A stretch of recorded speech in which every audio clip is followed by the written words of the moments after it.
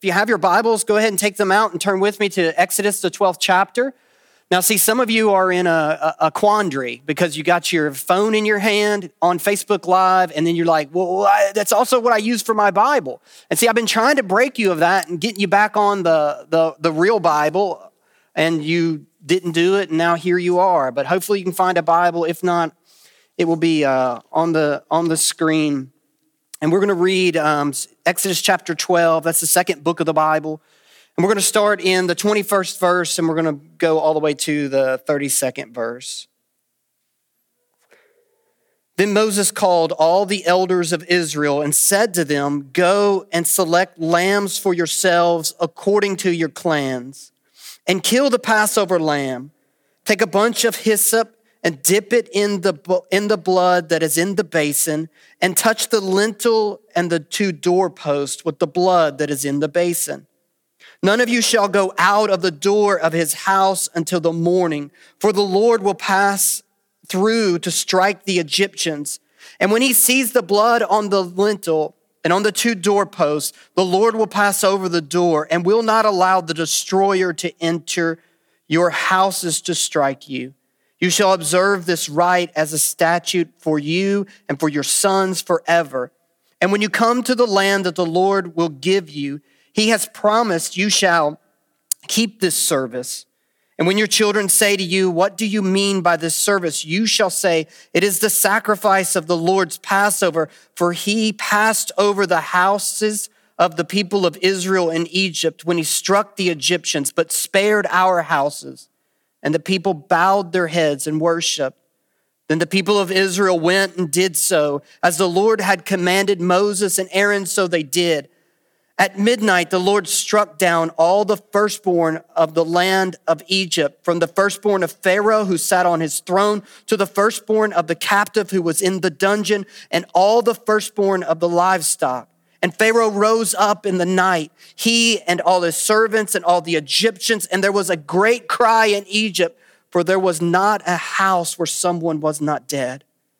Then he summoned Moses and Aaron by night and said, 'Up.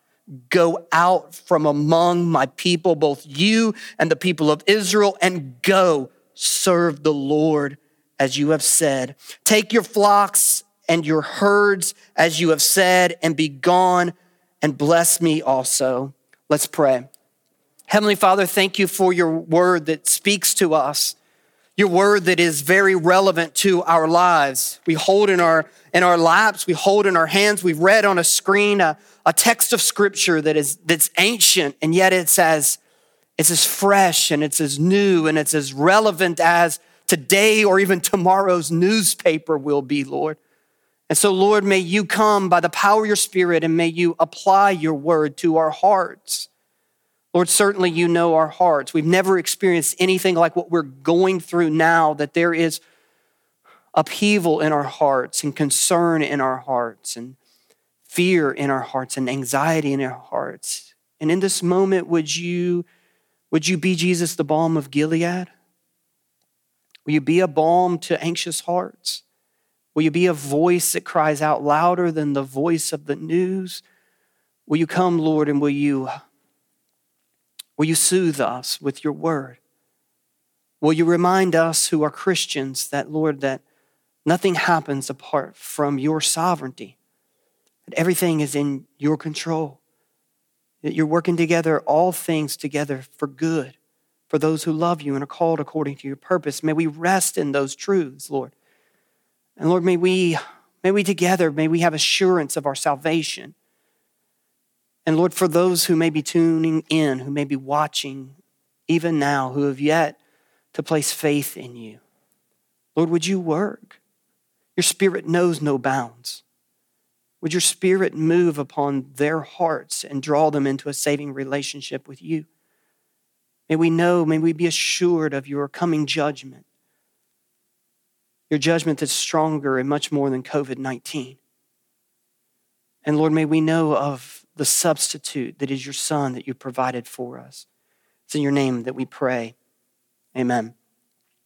Let me just say this text of scripture, that it is descriptive of what God has done in the in Egypt in this particular time, that it is more descriptive than it is prescriptive for us and how to deal with a global pandemic. Like I've seen some of the memes that have popped up on Facebook that kind of show this of the spreading of the blood to cross over the plagues, but we didn't choose this because it speaks about plagues. And I don't know if COVID-19 is a plague or not, but let me just say this, that even though this is descriptive and takes place in time, it is no doubt that it gives us comfort and assurance in this time of uncertainty.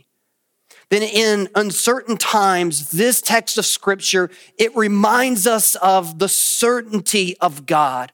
It reminds us, as I've already said, of God's certainty of his sovereignty, the certainty of his care, the certainty of his compassion, the certainty of his love, the certainty of his glory, that God is working everything, including COVID-19, for his glory and the good of his people.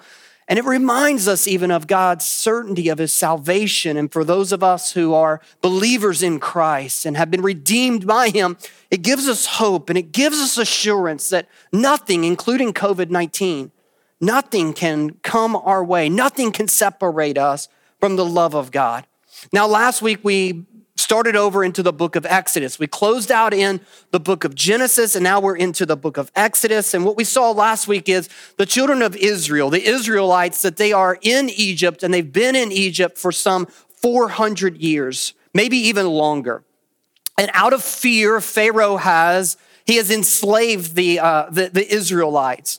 The fear comes because of God's blessing, that God is doing what God said he would do. He's blessing his people. He's multiplying his people. They've gone from Abraham and Sarah, who could have no children, to multitudes of people, so that the greatest superpower in the world today is now threatened by God's blessing.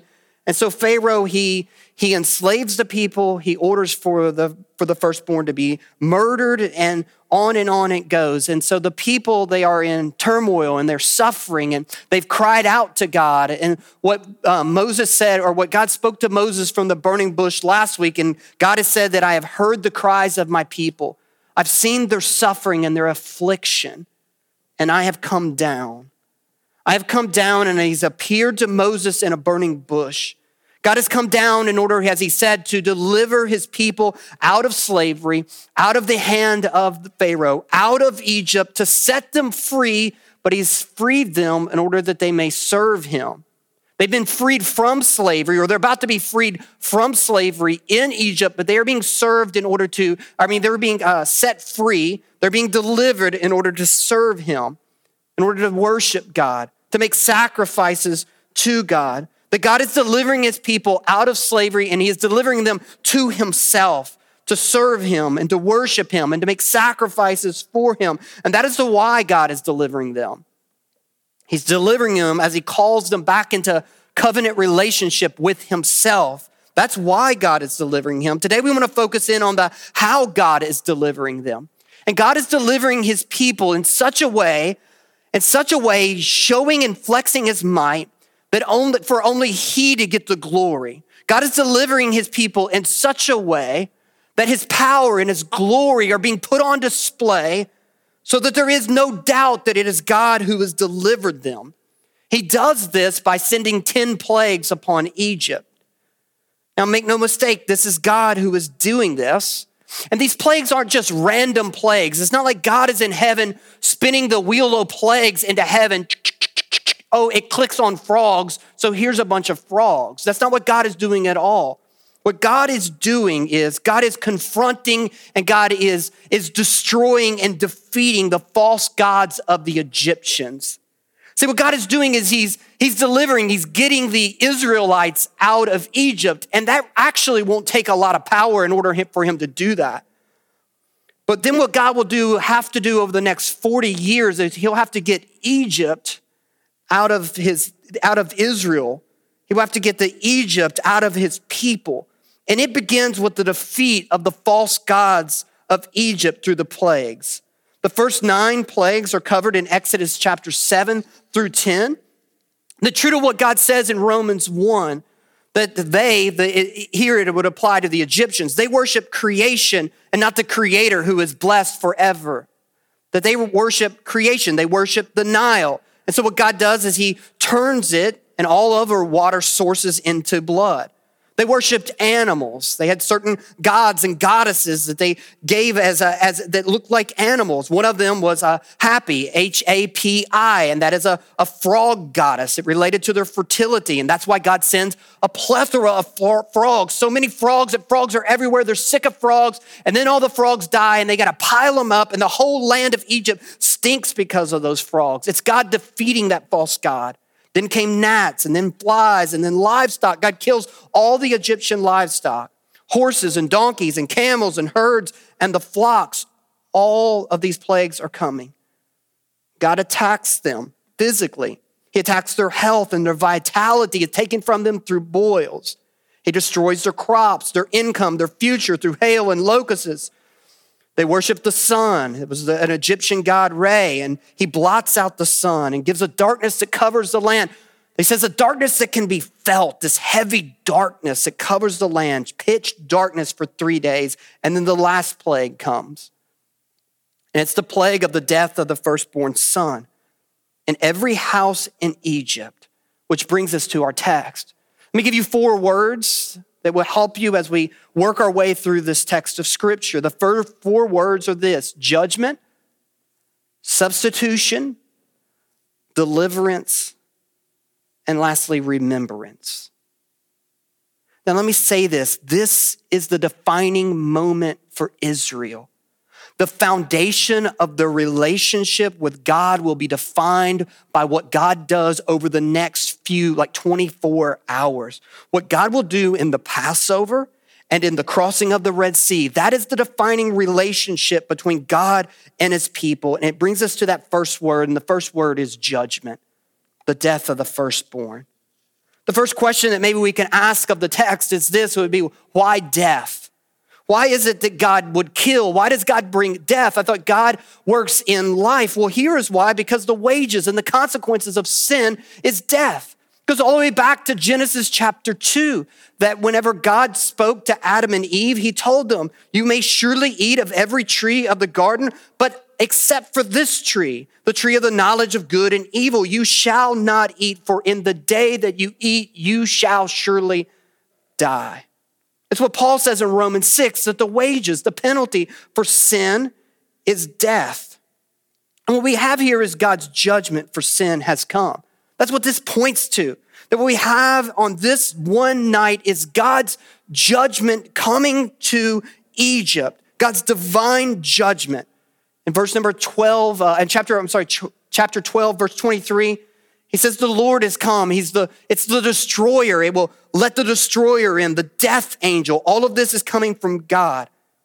That God is delivering people over to his judgment. Why the firstborn then? Well, the firstborn male is a huge deal in this culture, especially. Firstborn son carries the name, it carries the lineage, it carries the blessing. The family blessing and wealth is being transferred to that firstborn. And what God is doing is he's wiping out an entire generation. He's causing a fracture in their existence, a fracture in their family lineage. Why is he doing this like this? Well, also I think it could be applied that he's doing this because Egypt and Pharaoh is messing with God's firstborn. And in Exodus chapter 4, God has declared that Israel is my firstborn. And what the Egyptians and what Pharaoh is doing by enslaving and mistreating Israel is he's messing with God's firstborn. And when you mess with the cub, you get the bear. And that's what's happening here. They're messing with the cub and now they're getting the bear. They got to deal with the parent. And God is always protective of his people. But I also want to make note that this plague is different than the other 9 plagues. In the other 9 plagues, there has been provision for the Israelites. The Israelites have pretty much been untouched and spared by the plagues. They've hit Egypt, but the particular place where the Israelites lived, it has been spared. I mean, imagine trying to be the meteorologist that predicts the hailstorm coming. It says, it's going to be hail all across Egypt, except for right here in this one little spot called Goshen. No hail's going to come there. And that's kind of what's been happening up until this point. But here, this final plague, Israel will not be spared. Judgment is coming to the entire land of Egypt. the death angel, the destroyer, the Lord is going to cross over. In every household in Egypt, there will be death. Now, maybe I've been watching too much of our governor, Andy Beshear's press conferences. I don't think I've missed one yet, but I do have a graphic that I think could be helpful. Kenneth, if you'll put that graphic up. This illustrates all of the homes in Egypt. The next illustration, Kenneth, if you would, is the houses in Egypt when there will be death. Notice, every household, something will die. Let's even break it down by ethnicity, by religion. Let's break it down between the Israelite families and the Egyptian families. Next slide, please. Notice the Egyptian homes, all. There will be death in every Egyptian home, and there will be death in every Israelite home. This shows us, I want to bring this to our attention because this shows us the totality of sin. That both pagan Egyptians and religious Israelites, they are both under the condemnation, under God's just condemnation for sin. Both the oppressed and the oppressor is under God's just judgment. There are no victims in God's justice system. There are only perpetrators. As even Paul writes, there is no distinction. Romans chapter 3, and we'll get back to that later. There is no distinction. All have sinned and fallen short of the glory of God. And I bring that out also just to remind us that the truth is that most people, they do not feel as if they're worthy of God's condemnation. See, what most of us do is we measure ourselves when it comes to our morality or when it comes to our religion. We measure ourselves horizontally rather than vertically. We measure ourselves to other man. And what we do is we say, well, you know what? I'm not as bad as this person or that person. I'm not as bad of a parent as this person that I saw on Facebook, what they said about their parent or what they fed their child or whatever that may be. But what we see here in this plague, that God is making it perfectly clear that unless you are under the blood, you will perish. Whether you're religious or irreligious, all have fallen short of the glory of God. All have sinned. All have fallen short of the glory of God. And when the Bible says all, God means all. Doesn't matter if you're the Pope, Mother Teresa, Billy Graham, your grandma, it doesn't matter.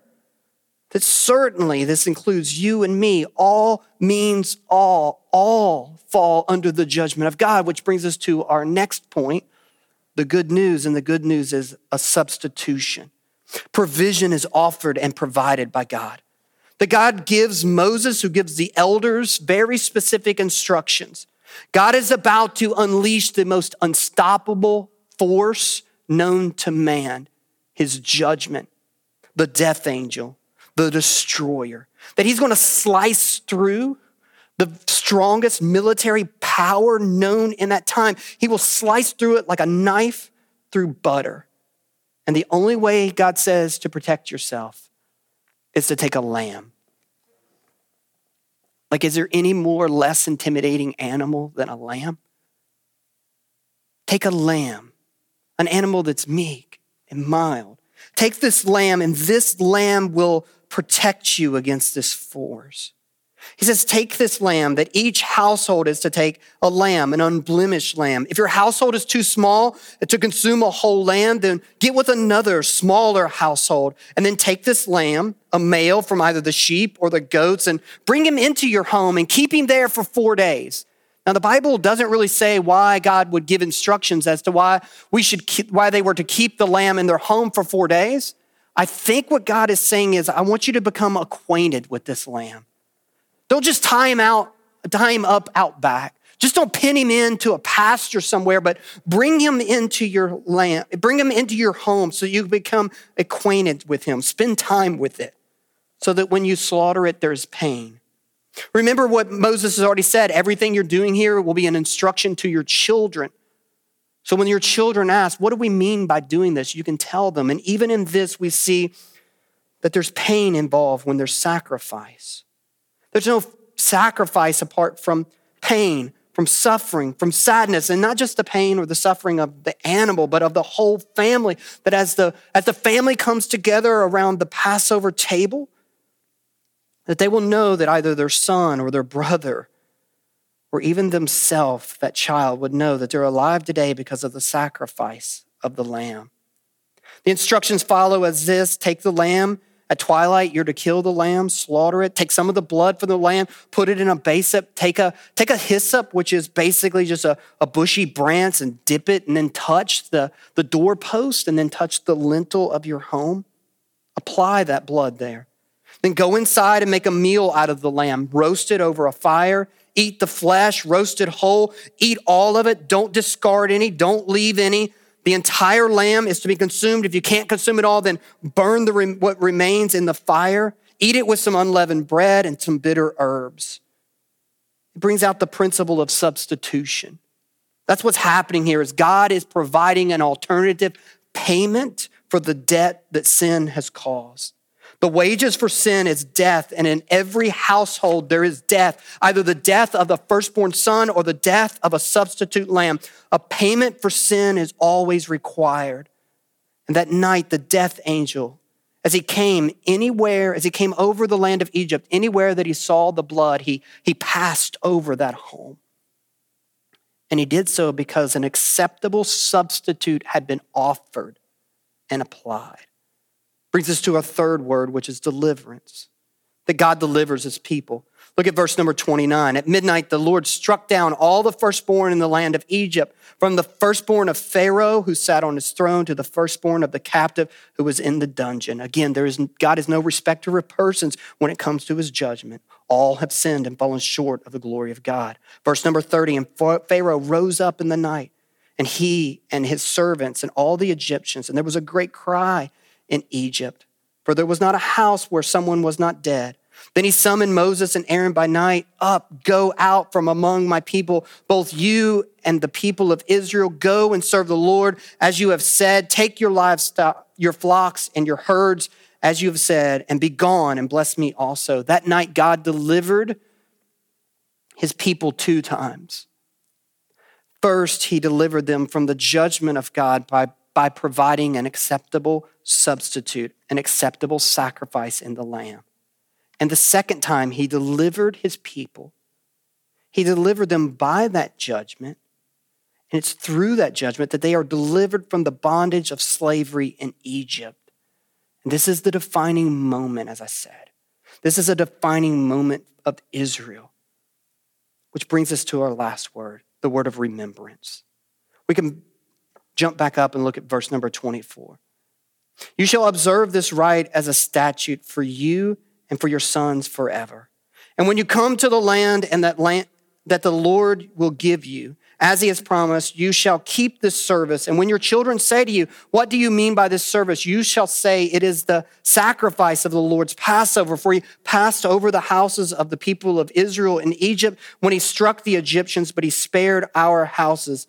And the people bowed their heads and they worshiped. That God institutes through this Passover, he institutes a yearly reminder, a yearly meal, a yearly ceremony that would happen. In fact, this is how their year began. That for most of us, our year begins on our broken promises of what we want to do for God. And they began their year with a memorial meal that would remind them of what God had done for them. That God had provided an acceptable sacrifice and had rescued and delivered them from the slavery of Egypt. Which brings us to the gospel. It brings us to Jesus. That as we've read this and as we study this and as we see this Passover meal, that the gospel of Jesus, it shines so brightly, as Stephen Lawson would say, even a blind man could see this. Even a deaf man could hear the gospel as it's being spoken and read through the Passover. And when Jesus begins his ministry, Jesus crosses over into the Jordan. He sees John the Baptist is there, baptizing people, preaching repentance and baptizing people. And when John the Baptist sees Jesus, John the Baptist says this, behold the Lamb of God who comes to take away the sins of the world. That Jesus, just hours before his death, Jesus will tell his disciples, he will tell them that I've desired to eat a Passover meal with you. And he will say, go into an upper room. And there I want you to prepare a Passover meal. And then it is there that Jesus will instruct his disciples to eat a new and revised Passover meal. And as you read the account of what Jesus is doing there in that upper room with his disciples, there's something that is striking in this. It's striking in what is absent in the new revised Passover meal that Jesus is instituting with his disciples. And you go through the list of the elements that are there, and there's one primary element that's missing in that meal that he shares with his disciples. Nothing is mentioned in any of the gospel accounts about a lamb. And it seems as if it's the central element in the Passover is this lamb who will be slain and cut and his flesh be roasted and burnt and then eaten and consumed and his blood to be applied. And there's nothing mentioned in the New Testament gospel accounts as Jesus institutes this Passover meal with his disciples about a lamb. And the reason was there may have not been a lamb on the table because there was a lamb at the table. That Jesus takes the role of the presider. Usually the presider in the Passover ceremony would be the father, and Jesus stands up as the provider. Jesus says nothing about the lamb, but he takes a piece of bread, a piece of the unleavened bread. And he takes this bread and he says, this represents my body. That just as that Passover lamb's flesh would be ripped and then consumed, Jesus says, this is my body and it will be broken for you. Those of you as part of the Point Community Church that are prepared to take the Lord's Supper, then you can take a piece of the bread and break it as we remember, even in this moment, that it's Christ's body that is broken for us. As he takes this and gives it to his disciples, he tells them, take it and eat it. Consume all of it.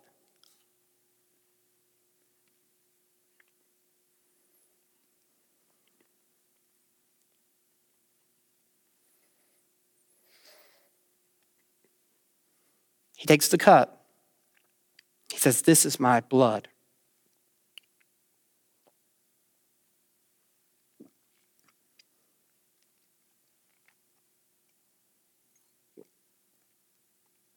The blood of the new covenant.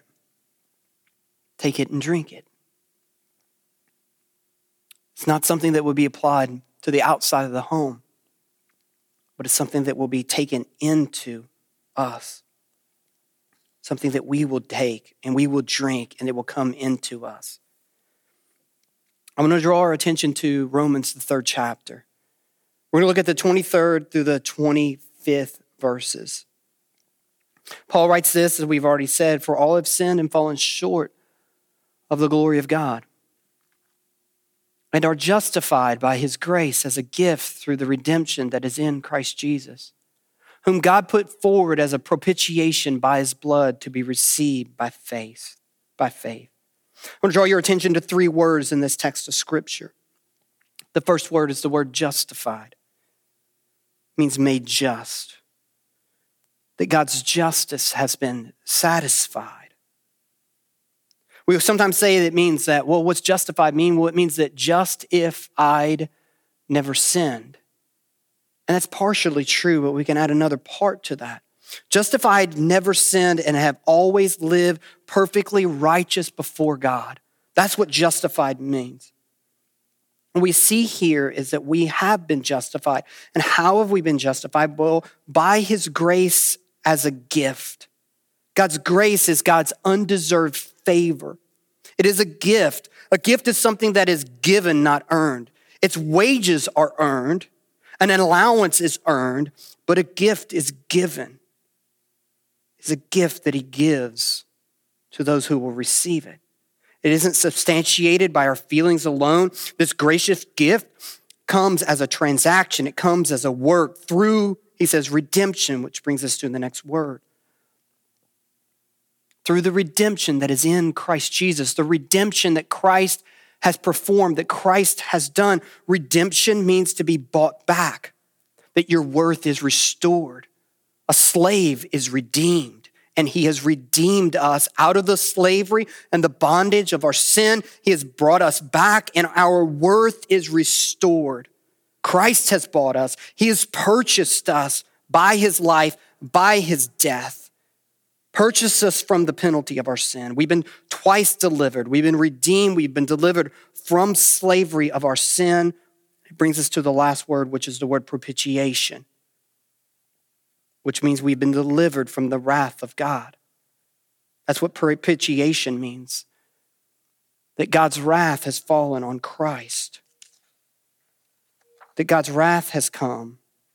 The angel of death, the destroyer, it has fallen upon Christ on the cross and not upon us. In every house in Egypt, there was death, either the death of a son or the death of a substitute lamb. But God has substituted his son for us. He provided the blood of a lamb to cover our sins. And it is to be, as he says here, to be received by faith. That's the basis of it. It's faith. The application of the blood on the doorpost and the lintel, it was an act of faith that the Israelite did. How much faith did it require? Just enough to apply it. Just enough to do it, just enough to obey, just enough to believe the word of God and to take him at his word and to do and to obey and to do what God had commanded him. D. Carson, he says this, he says, imagine the conversation between two Israelite fathers on the night of the Passover. One says to the other, he says, are you worried? The other one says, worried about what? Well, worried about the death angel. I mean, you've got to be worried. You've seen what's happened in Egypt. I mean, crazy things are happening. Scary things are happening. Powerful things are happening. And now Moses says that the death angel has come. The destroyer has come. I mean, you've got 3 sons, but I've just got one. The other man says, well, did you do as Moses commanded you? Did you apply the blood? Did you take the lamb and did you slay it and did you apply the blood? Have you eaten the Passover meal? And the other man says, well, yeah, of course I did. I'm not stupid, but this whole thing's pretty scary, right? And the other man says, bring it on. I trust in the promises of God. Bring it on.